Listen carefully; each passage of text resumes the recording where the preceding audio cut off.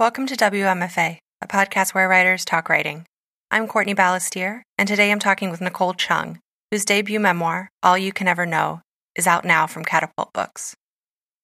Nicole's essays and articles have appeared in the New York Times, The Times Magazine, GQ, Long Reads, Shondaland, BuzzFeed, and Hazlitt, among others. She's the editor-in-chief of Catapult magazine and the former managing editor of The Toast. All You Can Ever Know is a deeply thought and felt account of Nicole's life as the Korean-American child of white adoptive parents. As she becomes pregnant with her first child and decides to seek her birth family, Nicole re-examines the life her parents gave her in their tiny white community, the schoolyard racism she suffered, the questions about her identity that continue to nag at her, the alternate reality she might have had with her birth family. She writes with clear-eyed honesty and tenderness about the larger narrative of her life that comes into focus as she deepens these familial connections, and about the four parents, all flawed in their ways, who have impacted her life. All You Can Ever Know is about family narratives and the larger truths that these narratives can often blunt. As I tell Nicole in our conversation, for me, the book was also about longing to be seen for who you fully are, especially by the people closest to you.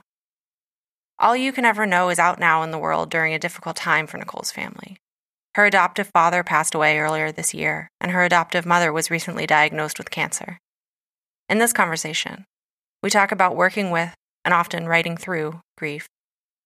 We also talk about writing in motherhood, keeping a journal, and finding a community of writers to call your own.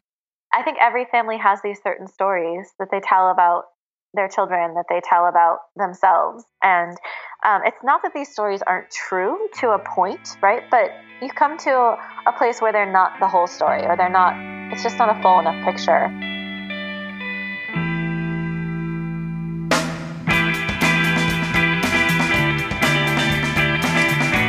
I wanted to ask you to start, I know that you had written several essays kind of dealing with your adoption and with kind of your identity as an adoptee. Mm-hmm. What made you decide to spin that into a larger book-length work? It's a good question. So initially when I began writing about adoption, I don't think I thought I would ever write a book about it, like a whole book. Maybe I just thought a whole book sounded very daunting. I don't know. But no, I think I began writing essays initially because in the, I guess, mainstream adoption discourse, we don't tend to hear a lot of adoptee perspectives, and in particular, perspectives from transracial adoptees. And I felt it was worth sharing. Of course, not every adoptee can or should feel like putting themselves out there in that way. But I was several years past my search for my birth family, and I had a lot of time to process it and to deal with it and to feel as though writing about it was something I could do and something I wanted to do. I really only published a few pieces initially, and I remember getting a lot of really good questions from people that kind of surprised me. Let's just say mostly good questions. There were a few not great questions, of course. But by and large, I think it was something people were curious about, and maybe even more curious than I had anticipated. So sometimes I would write a piece it was less personal, more just sort of exploring a topic and about adoption. And then I realized people had different questions. And so eventually it struck me that in order to really explore this topic, and in particular my search and my reunion and everything that happened, at the same time I was becoming a parent myself, to really do all that justice, it might need a longer narrative. And what I was looking at was probably a book. So I think I just got to the point where telling the story piece by piece, essay by essay, wasn't really working as well anymore. I thought it needed the space for a book. Right. And even just then from the kind of practical writing as a business side, I think, you'll often hear that's an article, not a book. Yeah. So I think to kind of have started with the essays and proved the interest probably accidentally set you a really good foundation for selling the proposal, I would guess. Yeah, I mean, that said, I think being one of the only and one of the few adoption memoirs out there by an adoptee made it a little bit harder, to be really honest with you. Yeah. So, I mean, I do feel very fortunate to have gotten to tell this story, and I'm happy with how the book turned out. I'm only a couple months past publication now, but like I think I can say that with confidence. I'm like happy with the experience so far, despite the challenges. But yeah, I think it's also not always easy to convince anyone to let you be like one of the first to do something. So even though I did have several essays under my belt, and a couple of them especially had done extremely well, and I feel as though I was fortunate to have a platform in the Toast at the time that I was trying to sell this book. I think it was also a little bit difficult sometimes for people to envision exactly where it fit in a literary landscape where adoptees really aren't well represented. Why do you think they hadn't been well represented? I'm not sure. I mean, I really couldn't say. I've also gotten this question before, and I wish I had a better answer. Part of it is something I kind of allude to in the book, perhaps. I think a lot of people tend to think of adoption with adoptees as the objects, and as children, and not as full people in their own right who grow up and have their own perspectives on the adoption. We just so often get the story of adoption from the perspective of those who want to adopt or who do adopt. And so I think, like, of course, while that's an important, valid perspective, it has been the dominant one in the conversation for a long time. But yeah, as for why, I mean, we have generations of adoptees from other countries, from this country. I'm not sure why there are so few of our stories written by us out there, to be honest. It's something I've kind of puzzled over often. It's really striking, you saying that reminds me of a reaction I had while reading the book. There's at one point you're, I believe, just about to graduate from college, and a couple is asking you about adoption and being adopted because they're considering adoption. And I was so struck by just what a tremendous amount of pressure that is to put on a 21-year-old. Yeah, absolutely. I mean, to that, it's interesting too. It was a lot of pressure. I don't know that I felt so much of it from them. I remember all of the like pressure and sort of panic I felt was really internal. I had put so much pressure on myself to represent like my family and my adoption and adoption generally in this certain light. And I realized like it left me unable to answer like the very basic, straightforward question, like, were there any issues? Like, was it ever hard for you? I don't know why I couldn't just say like, yes, it was, this is what happened. But like, I found myself completely unable to in that moment. And it really kind of shocked me. And that was not their fault. Like, that was just something that was the result of me putting so much pressure on myself. And I suppose over the years, maybe a little bit my family or like strangers even putting pressure on me to represent it a certain way. But mostly in that moment, I remember just like hearing my own voice in my head, like going through the memories and thinking like, you can't tell them that. Right. Like, what will they think if you tell them that? So yeah, it was definitely a strange moment. I still, to this day, I get a lot of questions from adoptive parents or hopeful adoptive parents. I would say at most of my events, someone has asked me, do you have any advice for people hoping to adopt? And it's funny, like, I understand completely why they're asking. I'm right now like a very visible transracial adoptee. At the same time, of course, I did not write this book to be instructive. I mean, I wrote it honestly, and of course, I hope people take things from it that are valuable or helpful to them. But I have things I say when I'm asked that. And at the same time, a little part of me is always thinking like, I am not the person you should be asking. Like, I am a parent, but I feel like so many of us like ill-equipped to give great parenting advice, But yeah, it's a question I've gotten over and over. And I think sometimes people want to hear, if you just do these 5 things, like say these exact 5 things, everything will be fine. It's very human, like to want that kind of reassurance. But yeah, I generally try to answer really honestly about it. I cite my own experience, which is only my experience. Of course, it's not representative of all adoptees. Not everybody who's adopted would agree with me. But also, like, just noting, like, I don't feel super well equipped to necessarily answer those huge questions, like, what should we do? Should we adopt, for other people? It's no longer a position I feel like I can be in personally. Right. And I think what you're describing there, that feeling, that kind of inner censor, like that internal censor that you're describing, it really underscores for me this feeling I had when I finished the book. And I don't mean this in a reductive way at all, because it is obviously a very nuanced and very complicated story. But I was really struck by by kind of my way into it, you know, not having this life experience was a lot of this overarching idea of just like showing yourself to your family in a way that they haven't seen you, or feeling like that. Yes. That your story isn't quite being given light, you know, and for a different, you know, obviously your birth parents, that means one thing, your adopted parents, that means a different thing. But there is always this pervasive sense of just like, I just want you to see me. Mm-hmm. Yeah, no, I think that's definitely something I was thinking about a lot while I was writing, and something that other people, I think adopted and non-adopted, have told me since reading the book, is that I think every family has these certain stories that they tell about their children, that they tell about themselves. And it's not that these stories aren't true to a point, right? But you come to a place where they're not the whole story, or they're not, it's just not a full enough picture. I'm really interested in that moment, that turn in other people's lives too, when like they're no longer content with how they've always been seen in their family, or like what their story's always been, how it's been told to them.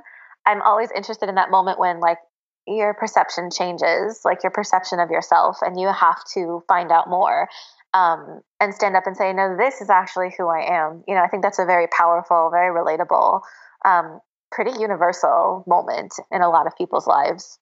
Yeah. And I think especially for, I mean, I'm sure, you know, artists of all stripes, but it being a writing show, I mean, I think, you know, so many writers talk about that feeling of otherness, and you know, obviously you were seeing that in a really extreme way, kind of in the schoolyard as a kid, in this language that, you know, without having quite the language to describe yet what you were experiencing. But that feeling of just like, I really resonated, or really connected to that idea of like the writing as refuge and as escape that you talk about.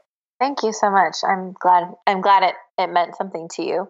I mean, I think a lot of writers would agree with that. And I don't know. And it's so fascinating to me, that idea of like your imagination kind of being this conversation with yourself. And like, as a kid, there is equipment that you don't have, and there's vocabulary that you don't have, but you are making really sophisticated use of the tools that you do have, you know?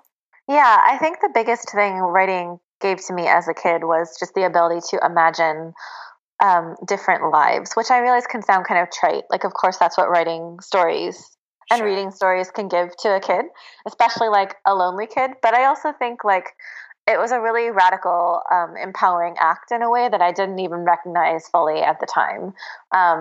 Because it would have been easy, I guess, to just feel dejected, or to just feel kind of hopeless. And honestly, sometimes I did.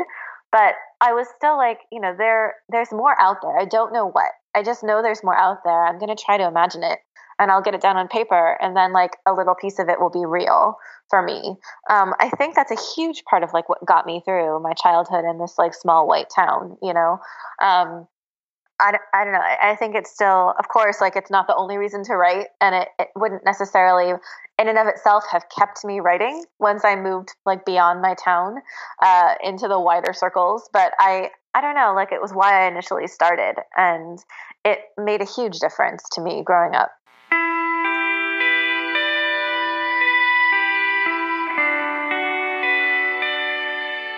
You mentioned in, I can't remember which interview with you that I read that you say this, but the idea of some of this writing for All You Can Ever Know being very therapeutic, which totally makes sense. And I wonder if you could talk a bit about kind of the kind of transition between that initial stage of catharsis and then like having to evaluate it in a more detached way, like as a writer, as an editor, as just sort of like narrative and text that you're dealing with. Sure. I think it was therapeutic, less in the sense of catharsis for me, and more because, I'm 10 years now past like searching for my birth family. And I actually think in some ways it was hard to write about it from this distance. And in other ways, it was extremely helpful because I'd had the initial catharsis in like writing about it at the time and not publishing that, just like having those records. I've mentioned this elsewhere too, but like I had I've been like a daily journaler like all my life. And so especially during my search, and while I was pregnant with my first child, because those two things were simultaneous, I was journaling like pretty much every day. And like every time I had a call with like my intermediary or somebody in my birth family, I would write down like our conversations that same day. And I have these almost verbatim records from that time because of my journals and because of our email correspondence and stuff. It was just enormously helpful. Like, I don't think I could have written the book without those sources. But also, I think that initial writing was really the catharsis part.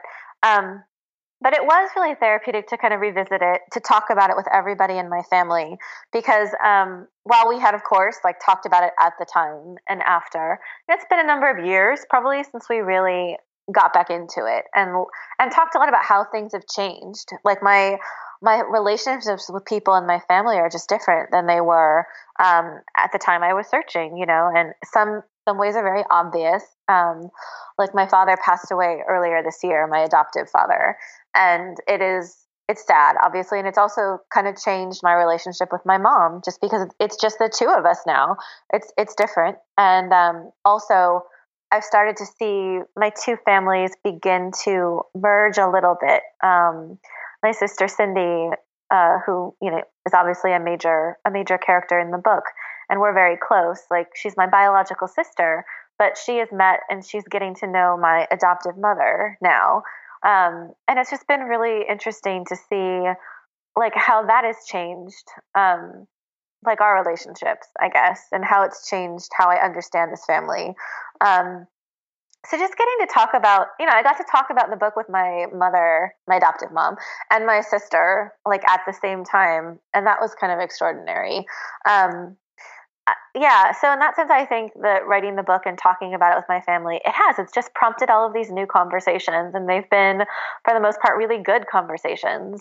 So I don't know. I think that's the main sense in which it's therapeutic. Also, just in the sense that writing always is. Like, you're writing about events and you're trying to figure out what the story is. And in figuring it out, you come to see very clearly, like you see it from all different angles. You see its place in your life, what it really means to you, how it changed you, how it changed people you care about.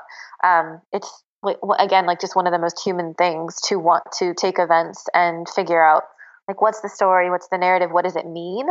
And so doing all of that, while I had done some of it before, doing all of that in a lengthier, more cohesive project was definitely helpful in figuring out just how I think about all of these events and how I think about my family now. Right. So were you thinking from the beginning that you wanted to have them be really active? Because, I mean, they are very active characters in the book in the sense that also they get a lot of, interiority and you're really kind of diving into their perspectives. Was that with you from the beginning? I don't know, from the very beginning. The first chapter to emerge that way was the chapter about my adoptive parents early in the book. And I knew I wanted to write about how they came to adopt me. And that was always going to be more focused on their life than mine because I was a baby and like not yet in their lives. I wanted to sort of trace this like winding path that they ended up taking to adoption and to adopting me specifically. And then like the whole chapter emerged, and it was really from the varying perspectives, but primarily my parents. And it was good. I felt it felt big and open. It felt like I was really telling their story. It felt like I was honoring it in a way, which I did want to do. I wanted to be honest, but I also wanted I don't know. I wanted to honor it and what a like loving and compelling story it was. And I think too, you needed it for the rest of the story. Like, if you didn't understand them and how badly they wanted to be parents, it's much harder to understand like why it was so hard for me initially and for years really to think about looking beyond them to look for like my birth family. There was always this powerful sense within our family of like, this is enough, like we are enough. This is your real family. This is all we ever wanted, and it is such a powerful narrative, and it came from a place of love, and it took a long time to be not question that, because I don't question their love for me, but like to begin to question what else is out there. Do I need more than this? Maybe my parents don't, but like, do I need more than this? And I think you have to understand too their love and their motivations to get like, why they were so insistent on a closed adoption, and why when the opportunity came to maybe open my adoption when I was a child, like they were not willing. It's not enough to just say like they weren't willing and they closed that door. I think you need to see like, again, like what my adoption really meant to them, like how they viewed it within the story of our family. So that was really important. And then with my sister Cindy's perspective, which is also in the book and sort of threaded throughout, she has several chapters that are from her perspective. That was a little bit of a surprise to me too. Again, I always knew I was going to write about my sister. Eventually, I was really interested in this idea of like, I think it's very relatable. All of us, whether we're adopted or not, like maybe at times have felt like out of place in our families, or just wondered like, how did I get here? Why is this my family? I don't even mean that in like an angry, bitter way. Just like, I think it's natural to wonder like, what would I be like if I had different parents? For sure. You obviously wonder this in a very different way if you're an adoptee, because like there's this sense of randomness to it. Like you could have been adopted by anybody, or your birth parents could have kept you. Like it's very possible that you could have had different parents. Whereas for most people, it is not possible. If you had different parents, you wouldn't be you. So I thought about that a lot. And I know my sister, like from talking with her, she often felt like within her family, and they were her biological family, kind of just feeling like she didn't quite fit. And when we finally did meet, it was wonderful for so many reasons, but it was also just fascinating to see like, and to understand and to talk about, she now kind of has an answer to what it could be like to like be herself, but not within her family. I'm kind of like an alternate history for her, just as she's kind of an alternate history for me. Like through her life and through exploring it and through thinking about her experiences, I have some idea of what it could have been like growing up in my birth family. Of course, neither of us can ever know exactly, because life didn't work out that way. And if it weren't for my adoption, things would have been like very different, right, within my birth family. But I wanted to show those two, like the two of us growing up in parallel, not knowing about each other.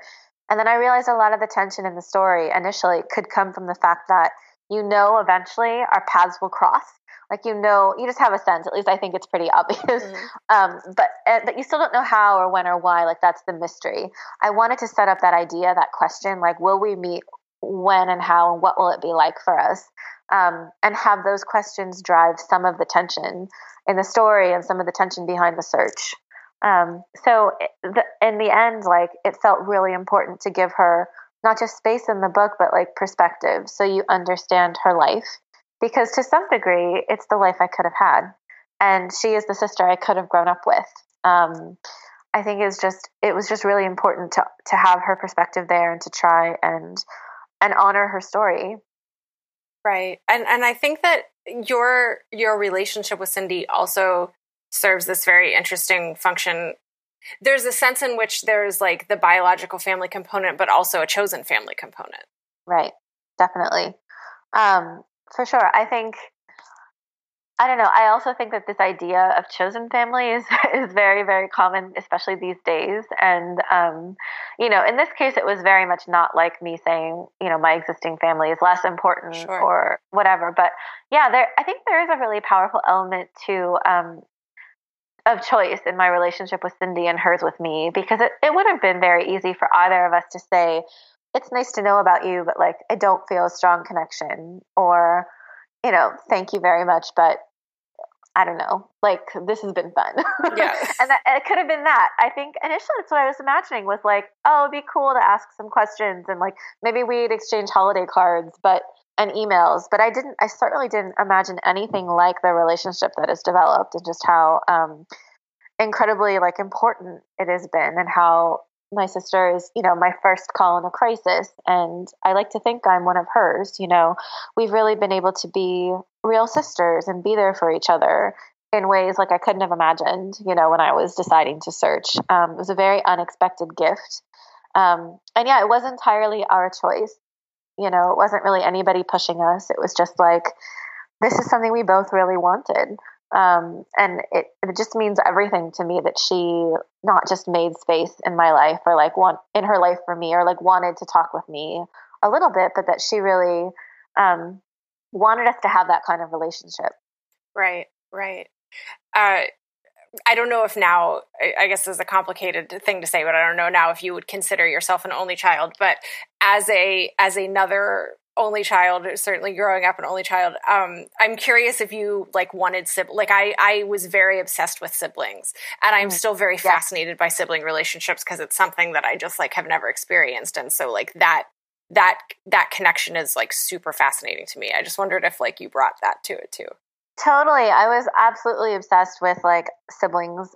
Growing up, I really, really wanted a sister or brother. Like I would say especially a sister, but you know, I would have happily accepted a brother too. I remember sometimes my parents would talk about adopting another child, actually, but they never did.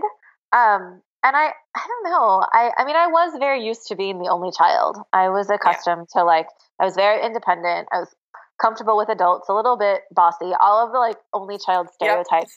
Definitely had those. But I always really liked the idea of having a sibling. And like, as I wrote about in the book, there was this Asian girl who went to my school for like about 5 minutes. Yeah. And I asked her to be my little sister, like if she just wanted to pretend or something at school. Like I was just, I don't know.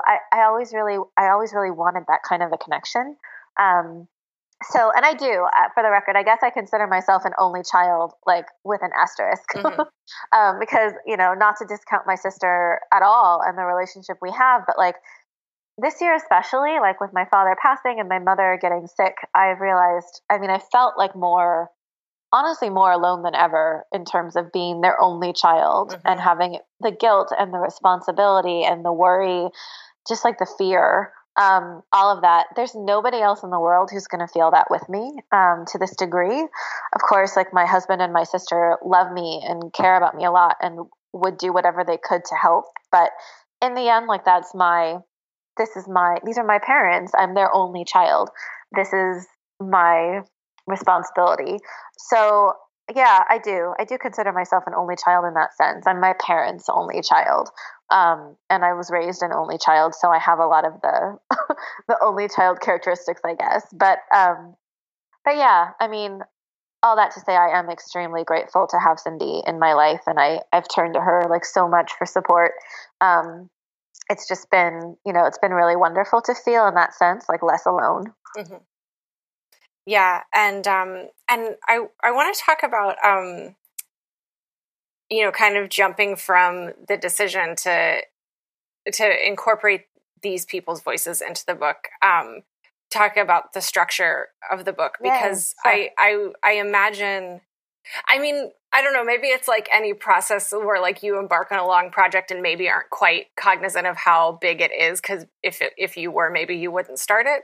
but I don't know. Like I can also imagine this feeling of just like, where do I even begin with this? So how did you decide to talk about the birth of the structure of this book, I guess? Oh my gosh. So originally the structure was more chronological. I wouldn't say it was entirely chronological. You know, there was some moving about in time, but not nearly as much as there is in the final draft that was published. Okay. So originally I had pictured the book in 3 parts. The first part more focused on growing up adopted. And the second, like leading up to and some of like the decision to search, like how and when and why that all happened, which for me, again, was related to becoming a parent, realizing, you know, I'm about to have a child. Like I don't have like a history. I don't have medical information. I don't have like a heritage to share with her. You know, all this is missing. I want to find something more that I can provide to her. And then the third part was really about like after the search, like what happens then, because the very, very few adoption reunion stories that are kind of out there in pop culture, a lot of them end like with the reunion. whether it's happy, it usually is, or whether it's complicated. But when I say it usually is, I mean like on TV right. or in books. I don't mean like in real life. I think there's a wide range, obviously, of real lived experiences. But in pop culture, like you see the happy reunion, and that's kind of it. Like I wanted to really show the aftermath and how complicated it is, and like how you're incorporating this new knowledge and these new relationships into your identity. And what's at stake, which again for me was impacted by the fact that I was a mother, like a new parent. So although the book is not really a parenting memoir at all, like it was relevant to my search. So I had pictured the book in these 3 pieces, and it helped me get the first draft down. And then by the time it was down, I could see places where I wouldn't say I felt like it was really lagging, but like to me, again, like the tension, I wanted the search to be introduced sooner than it was. And in that draft, I didn't get to it really till part 2. Right. It's like a third of the way through the book. It felt too late to me. It felt like that's the main question you have from the very beginning of the book. That's the reason you pick it up, right? It's like, is she going to search? What's she going to find? So I wanted to introduce that, not just the idea of the search, but the reality of it, like the process, the questions, like how much money I had to pay the intermediary, and like how she proceeded, and what I wrote to my birth parents. You know, I realized all that had to happen earlier in the book, because it was really like, it's just where a lot of the momentum and the suspense comes from. Right. So I had this like dream where I was telling my editor, Julie Button, who's amazing. I read this I loved it. Yeah. I have told this story before, but like definitely tell it again. It's so good. Okay. So in my dream, I was telling Julie, oh man, like you're going to hate me because I know you're currently editing my full draft, but like I actually think we need to entirely restructure like the first half of the book at least. So, and like then I proceeded to explain it to like Dream Julie, like in great detail. And I don't usually have writing dreams, thank God. And I don't usually remember them. But I woke up and I remembered every word I'd said to her. And I remembered exactly how I had told her I was going to change the book. And I just remember sitting there like, crap, like now I actually have to do this and it's going to be so much work. And like, what if it doesn't work? And also I have to tell real Julie about it now. So I did. I got through to her. I think Julie was on her own book tour at the time. Like, poor thing. What a champion. I know. So she was really supportive, of course. Julie there's never been a moment in any of this where Julie was not 100% there for me. But she basically said, okay, save your first draft. Don't delete it. But go ahead and make those changes and, let me know what you think. And it took a while, like at least a few weeks, but it was clear as soon as I started slicing, dicing, deleting, and adding. I probably cut 10,000 words and added 5,000 more. Like it was pretty clear that the new structure was going to work a lot better, and that it would be, I really hoped it wouldn't be confusing for the reader to hop around so much in time and to hop around between me, my upbringing, and like my birth family and my sister. But it moved like at such a clip at that point, and we did get to the search much earlier. And the search, like the big moments in the search would happen in between these key moments from like childhood and adolescence when I was asking certain questions about my adoption or my birth family, or like my birth family at one point tried to reach out to me and I didn't know about it till I was much older. So you get those moments, those key moments alongside like moments further in the future when I'm actually deciding to search. And I think that part works really well. But yeah, it was daunting. And then by the time I was done with all of that rearranging and rewriting, it was a 4-part book. Right. So, a structure is so interesting. I love talking about it. It's the hardest thing. Yes. I also sometimes teach, and it is like the number one concern of like basically every student I've ever had trying to write memoirs is nailing the structure. And I don't know, it's interesting. It ended up, the book did end up looking differently than I thought, but yeah, in the end I was pretty happy with the structure. Yeah, I love that anecdote, and I think it's so important to like I think so much of the work is hearing that voice that's like, crap, this is going to be a lot of work, but I have to do it. And like, just actually respecting it, and instead of just being like, maybe I can get away with not doing it, when like you just know deep down that's not going to work. I know. I sat on it for a couple of days before I told Julie, because I was like, what if I don't have to? What if I can, like, you know, make it work without doing this? Because it sounded really overwhelming. Yeah. But I'm so glad I did. I think the book is so much better for it. And it's so weird too, because like, again, I don't dream about writing. I don't dream about my book. Like it's just not something, it's not something I've ever really like had dreams about. And it was nice, I guess, the one time my subconscious like sent me a clear writing message. Right. You know, it happened to be a good one.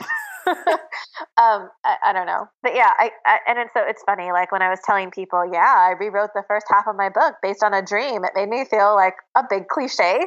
But it ended up working out, I think. So hey, it's Courtney. If you get as much out of listening to WMFA as I do out of producing it, and I hope that you do, then I have a favor to ask. Would you consider becoming a patron? Think of this like those fundraising drives they do on NPR, only with less Ira Glass. Okay, with no Ira Glass.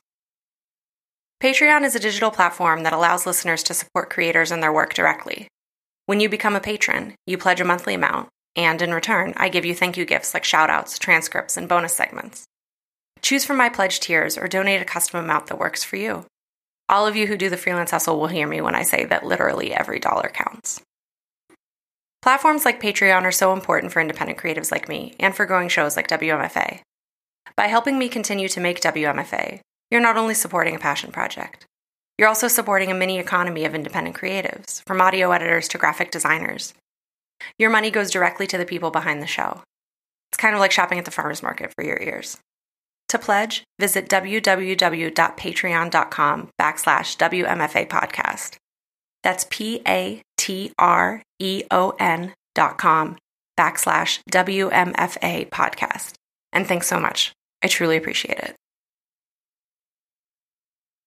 Let's talk a little bit about kind of your writing life more generally. I mean, as you said, you've been journaling daily, which I also find super interesting because, like, I am not I've never been able to get into the kind of diary keeping or journal keeping. I've in the past couple years developed a morning pages practice that I do like a little bit sporadically, but I'm always really interested when writers like do have a steady daily journaling habit.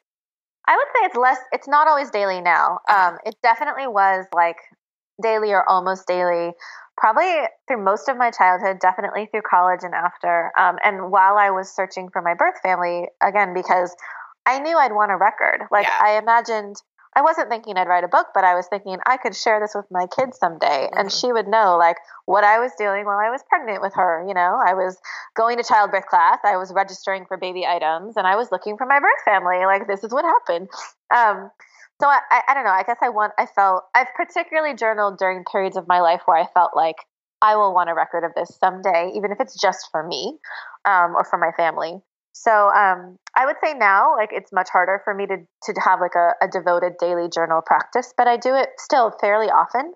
And I've started to like do some bullet journaling, even like on tour, because I knew there were things I'd want to remember. Tour's a blur; it goes so fast, and I just knew there were things that were wonderful that I would want to keep in my memory that I was going to forget eventually if I didn't make a note. So I've been bullet journaling during What is it? What appeals to you about bullet journaling? I don't know much about it. Oh, I don't think I'm necessarily doing it right. Like I don't know if there's a process for other people. Okay. I carry a notebook around. I have favorite pens, and like at the end of each day or something, I would write like a list of every like noteworthy thing, I guess, that I wanted to be sure to remember. Sometimes if I was afraid I'd forget, I'd like whip it out and write it right after it happened. So yeah, and it's what it sounds like. Like I make a little bullet in the journal and then like write it down separated by date. It's not very sophisticated and it's not as thorough as the journals that I was able to turn to when I was writing this book, because those were like full paragraphs, pages and pages of actual writing. But the goal of the bullet journal for tour is just to help me remember tour. It's not like I think I'll write a book about tour.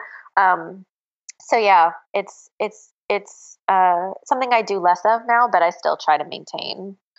But yeah, I often feel bad I don't have more of like a writing process or a writing routine.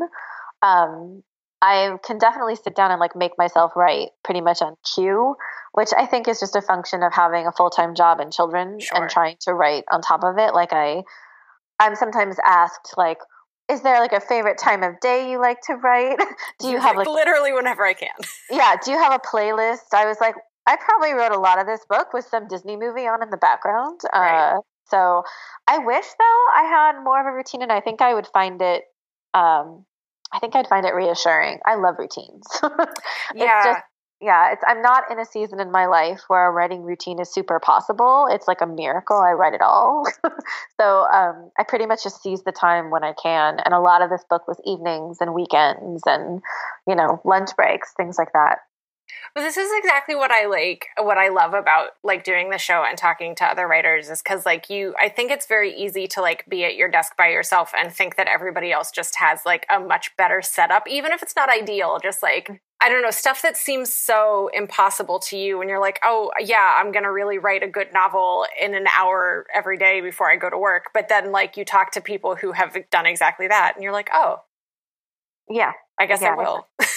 No, I truly believe everybody is just kind of muddling through and doing the best they can. Yeah. I mean, which is not to knock anybody's routine or favorite time of day sure. or playlist, like whatever you need.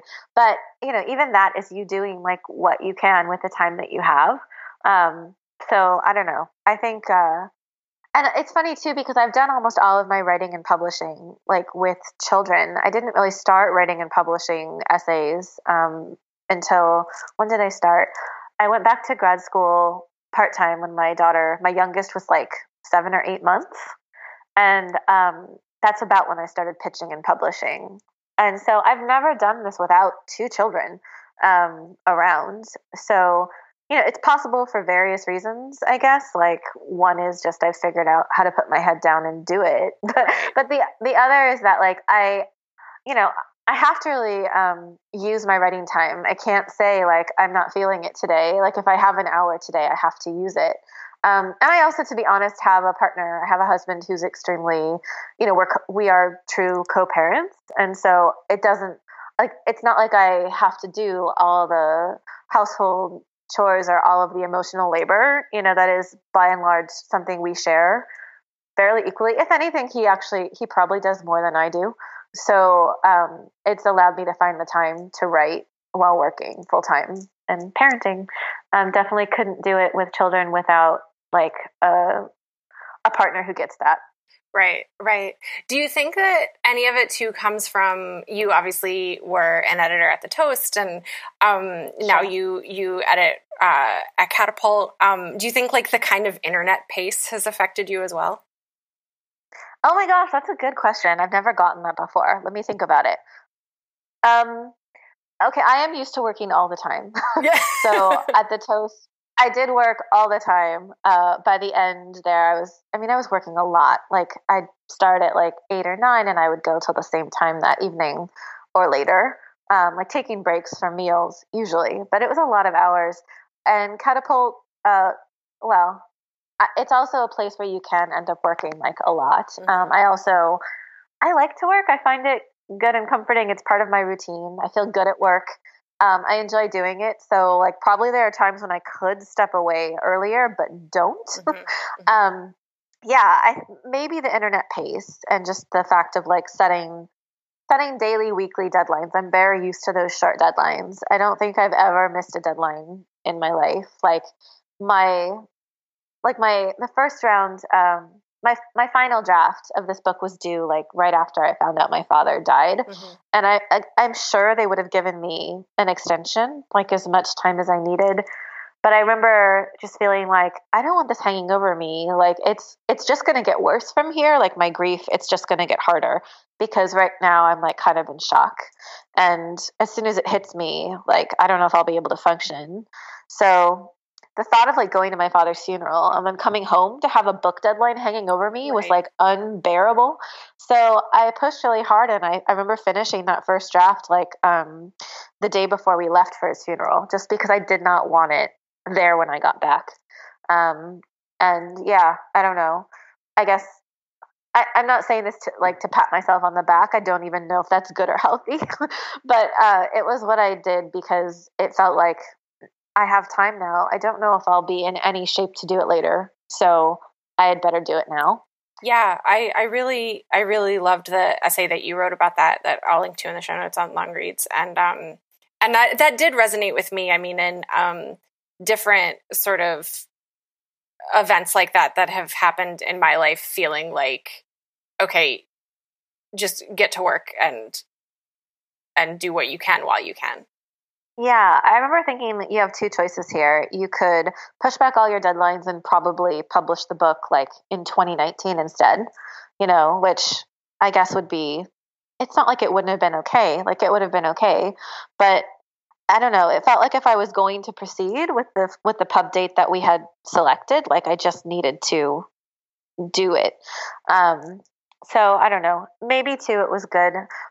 Part of me might have wanted something else to focus on, like to spend a certain number of hours per day doing what I had to do, and not thinking about grief. It was just, but I don't know. I remember thinking too, like Dad wouldn't have wanted me to like push the book back, or I don't know. It just felt like I needed also to have control over something in my life, and that seemed like a thing I could still maybe have some control over. For sure. I don't know. To be honest, I don't remember those months super clearly. Like it's definitely one thing grief does is like blur your experiences and your memory a little bit. Like there are parts of this year I can't remember very well. I was just talking to my agent and, telling her like, there are parts of like, especially January, February, March that are so hazy to me. And then even there are parts of tour where the grief has been a lot. And I've just like, I don't remember it super clearly. And it's just like a couple weeks ago. We just found out my mom is sick while I was on the road a couple weeks ago. And I went immediately to a panel and don't remember what I said on it. Right. But yeah, it's definitely just been strange having all of this happen in the worst year my family's ever experienced. I don't know. I don't know. I don't know what to say about it, but it's been strange and not how I pictured any of this happening for sure. Which is not to say like my book is the most important thing and everything else should have waited. That's not what I'm saying. Just like, yeah, I mean, there are parts of this that I know I won't remember super clearly. And that's another reason I've been trying to journal a little bit about it on the road. I just feel like in the state I'm in right now, like I have to preserve these things or I won't be able to recall them later or to feel them or to enjoy them. Right. Yeah. And I mean, I think what you're describing is certainly something that resonates with me, of that, like you can compartmentalize to such a degree. And then it's just like, oh, wait, like it's kind of the keeping things separate kind of makes reality less real. Yeah, like there's a certain degree. It's funny because I have felt this whole year like I'm compartmentalizing or scheduling my grief. There were several months there where I would break down every like Friday evening over my dad because we were done with the school week, done with the work week. There were usually no book things to do on Friday night.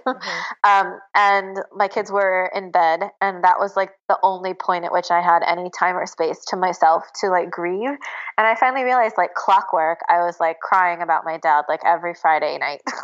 Like, I don't know. And then I felt really bad for like scheduling my grief, like what kind of monster, et cetera, et cetera. No, but I feel like this is actual advice. Like, I mean, as a person who suffers from anxiety, this is definitely a piece of advice with anxiety to like kind of tell your fear brain, like, okay, in 20 minutes, I'm going to freak out for 5 minutes and then I'm going to be done. Really? Okay, that's so interesting because I kept beating myself up over it. Like, not only am I a wreck, but like I'm like compartmentalizing my grief and what kind of monster does that. And like, I don't know, is this even healthy? Like, I just feel like I also feel like I had just started to deal with all of my grief when the book stuff started picking up. Right. And I had just started to feel human again. And then it was like interviews and the road. And of course, I'm like very grateful for the book coming out and for, you know, any and all attention, and for people have been just so supportive and wonderful. The response to the book has been beyond anything I imagined, to be really honest with you. But like, it's also just been like the hardest time. And I don't know, like I sometimes wonder if like I'm compartmentalizing too much, like if it's all just going to really hit me later at some very inopportune like moment. I guess we'll see. But yeah, I mean, it's something that like I think even under the best of circumstances, there's that disconnect when you're promoting the project because you haven't been thinking about it for so long at that point. It's true. And like you just reach maximum feelings. Yeah. That's like what I call it. You reach maximum feelings like let's say by noon every day. And everything else just kind of goes in the bank and you have to like deal with it when you deal with it.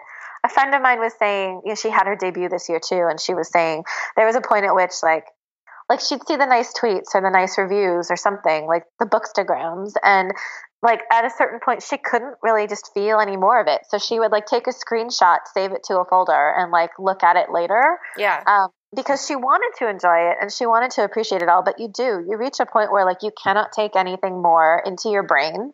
And I definitely have felt that a lot, in part because I am doing this while grieving. Like I did the same thing. I take screenshots sometimes and I save, you know, every email that I get. And I know that I will really want to remember this later and enjoy like people's kindness and their responses. And at the same time, like right now going through it, there's just a limit to how much you can take in and process. Can we talk about Twitter for a second? Because you have a huge Twitter following, and it's this is like so this whole other component of your writing life.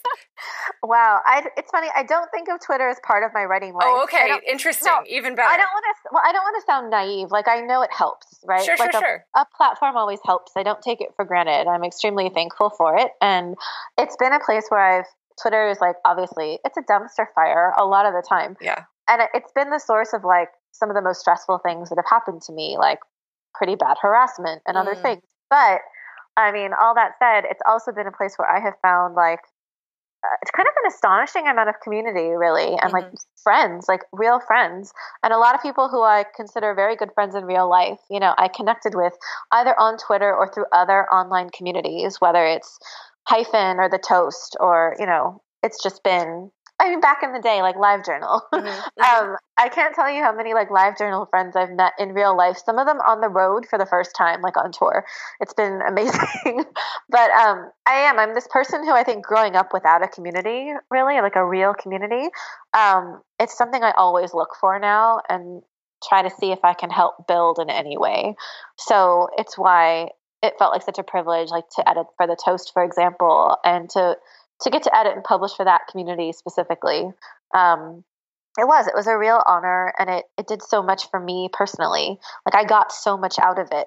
And it was just such a wonderful like space of the internet. I mean, I'm sure I'm not alone in just like missing the Toast dearly. Thank you. It was a good place.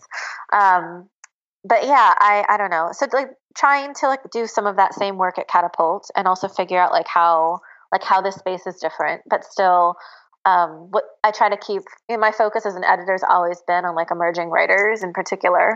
I love to work with emerging writers. I really like to be someone's first byline. Of course, like I also enjoy working with like, I guess, more established writers, but the reason I wanted to become an editor, you know, was to work with emerging voices. So I'm very grateful to get to do that. And it's just another source of community. And yeah, I don't know. So that is why I'm on Twitter and kind of why I stay. I also feel like as an editor, as long as I am publishing other writers' work, I need to have some platform to share their work. Right. I mean, of course, like Catapult will share it from the social channels, and the Toast would share people's work. But I also like I try to share my writers' work as well, and just I don't know. It feels like if I'm going to publish people, that's something I should be doing. Yeah. I don't know. I think all the time about deleting Facebook, but I'm probably on Twitter until the mass exodus to where whatever replaces Twitter.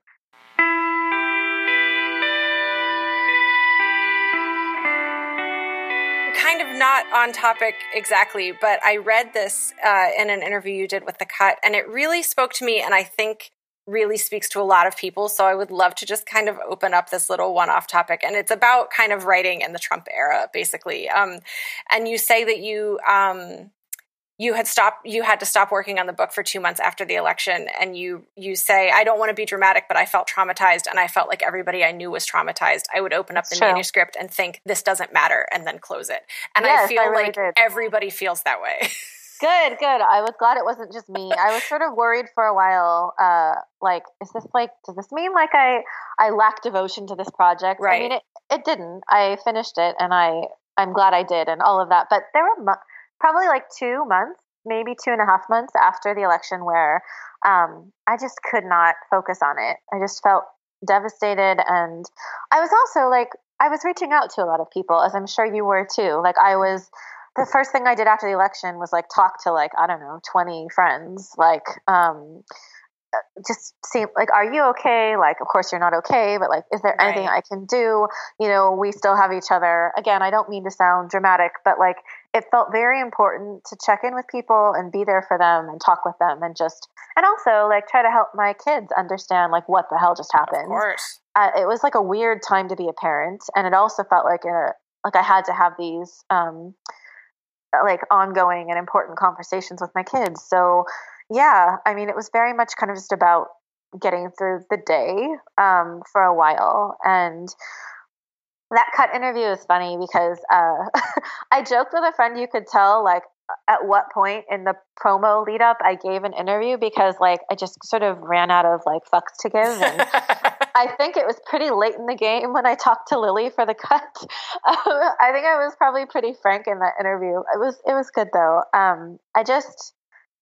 It was a strange, like hard time to be writing. And I wasn't really seriously worried about like my feelings or the trauma derailing the book. You know, I knew I would finish it, but there were several months there where it was just really challenging. And it was partly because there were like these real political divisions within my family. So I'm writing about my family and about my relationship with my parents and my upbringing.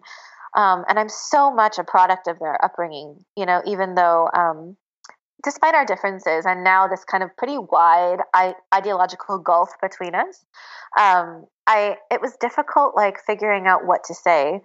I think what probably shook me out of that actually was writing an essay for the Nasty Women anthology, which was published on Long Reads, and it was about talking to my parents about Trump and trying to like move the needle, even though I know they're never going to agree with me on certain things, but explaining to them why I felt like, as a person of color, as a parent raising children of color, including one who's disabled, like why I really felt this was a moment that demanded their solidarity.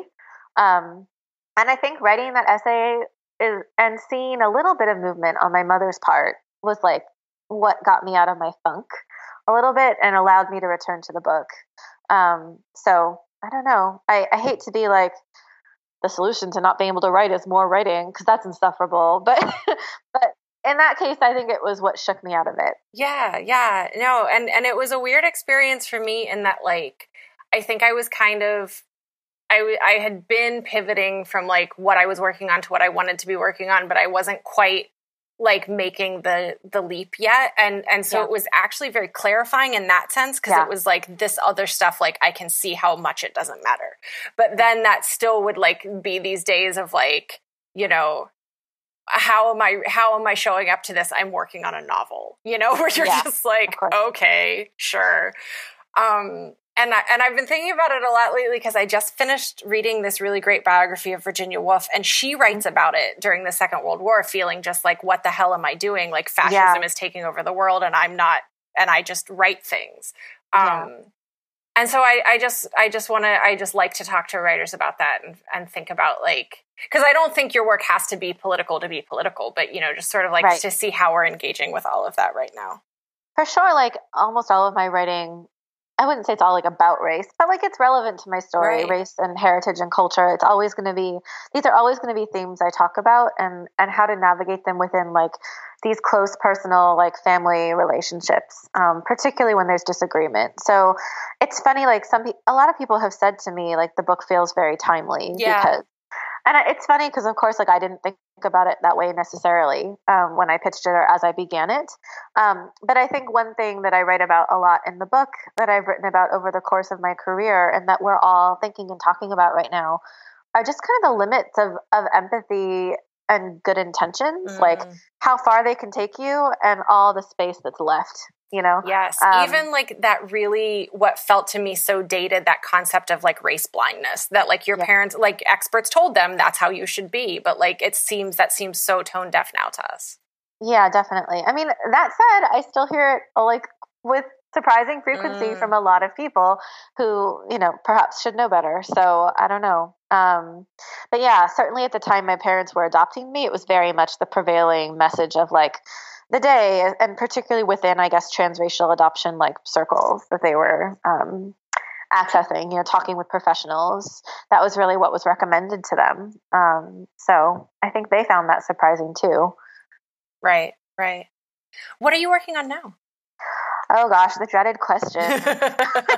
I have just started writing like an overview for an essay. It's either an essay collection or like a memoir, but a little more loosely structured, I guess, than All You Can Ever Know, which was like it felt like it was always clear to me from the beginning that was a continuous like story with a clear like story arc. I never thought of it as essays at all. This I could actually see going either way.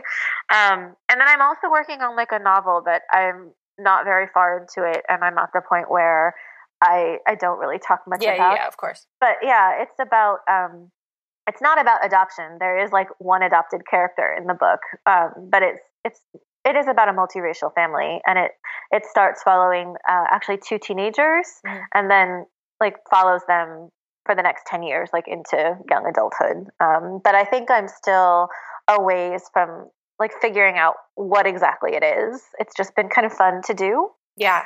So yeah. Cool. Well, you can come back and talk about that when it's out. That'd be fun. I just want to wrap up with a question that I like to ask everybody at the end of our conversations, which is, what does creative satisfaction look like to you right now? Oh gosh. I mean, it changes so much. I feel like it can change year to year and moment to moment. And it's a little bit different for me this year because it's hard to feel truly satisfied with anything when you're grieving. Yeah. And really anxious. And I have been, even before my mom got sick, had been very anxious for her, obviously, with her like losing my dad this year. And it's affected, I don't know. It's not even that I don't think about creative satisfaction. I do, but I guess I've moved the goalposts a bit. Right now, I'm happy I'm happy to be editing and publishing good work. I love like working with great writers to help them tell the stories that mean the most to them. I get something from editing that I don't get from just writing my own work. I find it like immensely satisfying. It's not like I like it better. It's just different. It's why I still edit. So, I mean, I really do. I think editing will always be part of my creative satisfaction in some way. And then I also just really have found like the sense of a community and like a writing community this year has been very important. And again, I don't know if it seemed even more so because of the year I've had in particular. But I've just been so grateful for the opportunity to like meet with, talk with, connect with a lot of other writers. Especially I think that a lot of writers of color have just really been there for me this year and there for my book in ways that I like couldn't have imagined. So I don't know. I think just being part of that, a community of writers it's still fairly new to me in some ways. And I'm really enjoying that. And then feeling like I'm writing good work when I have the time, feeling like I'm writing things that perhaps matter to other people. I wrote a couple pieces this year that were more about like grief, I guess, which is not something I'd ever written about before. And I don't know, it was like strangely satisfying. I guess it was hard to do, but I feel good when I'm trying some new things, whether it's, taking an assignment or an interview that kind of scares me, or writing about a new topic that I'm not sure I can really do. Yeah, I mean, I find all of that satisfying as well, as long as I'm sort of pushing myself to try new things, even if I'm not always feeling like it's 100% successful. I find that really rewarding. And like you said, we're all just muddling through. So Exactly. I don't know, but the sense to which we can all like be there for one another and support one another through like a really like terrible time in a lot of ways. It's just something I think about a lot. And maybe that's even like more important sometimes than the work, is like how we show up for one another. Right. Yeah, but I've been thinking about that a lot this year too.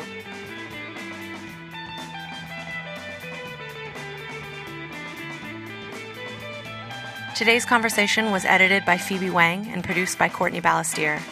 You'll find links to some of the things we talked about at WMFApodcast.com. Have a question or an author you'd love to hear on the show? Email me at hello@WMFApodcast.com and find me on Twitter and Instagram at CFBallastier. And writers need feedback. If you're enjoying the show, please take a second to write a review on iTunes. The WMFA logo was created by Unsold Studio, and the theme music is Jazz Dancer by Double Winter. Find them at doublewinter.bandcamp.com. WMFA is made in Detroit by Courtney Ballastier, LLC. All rights reserved.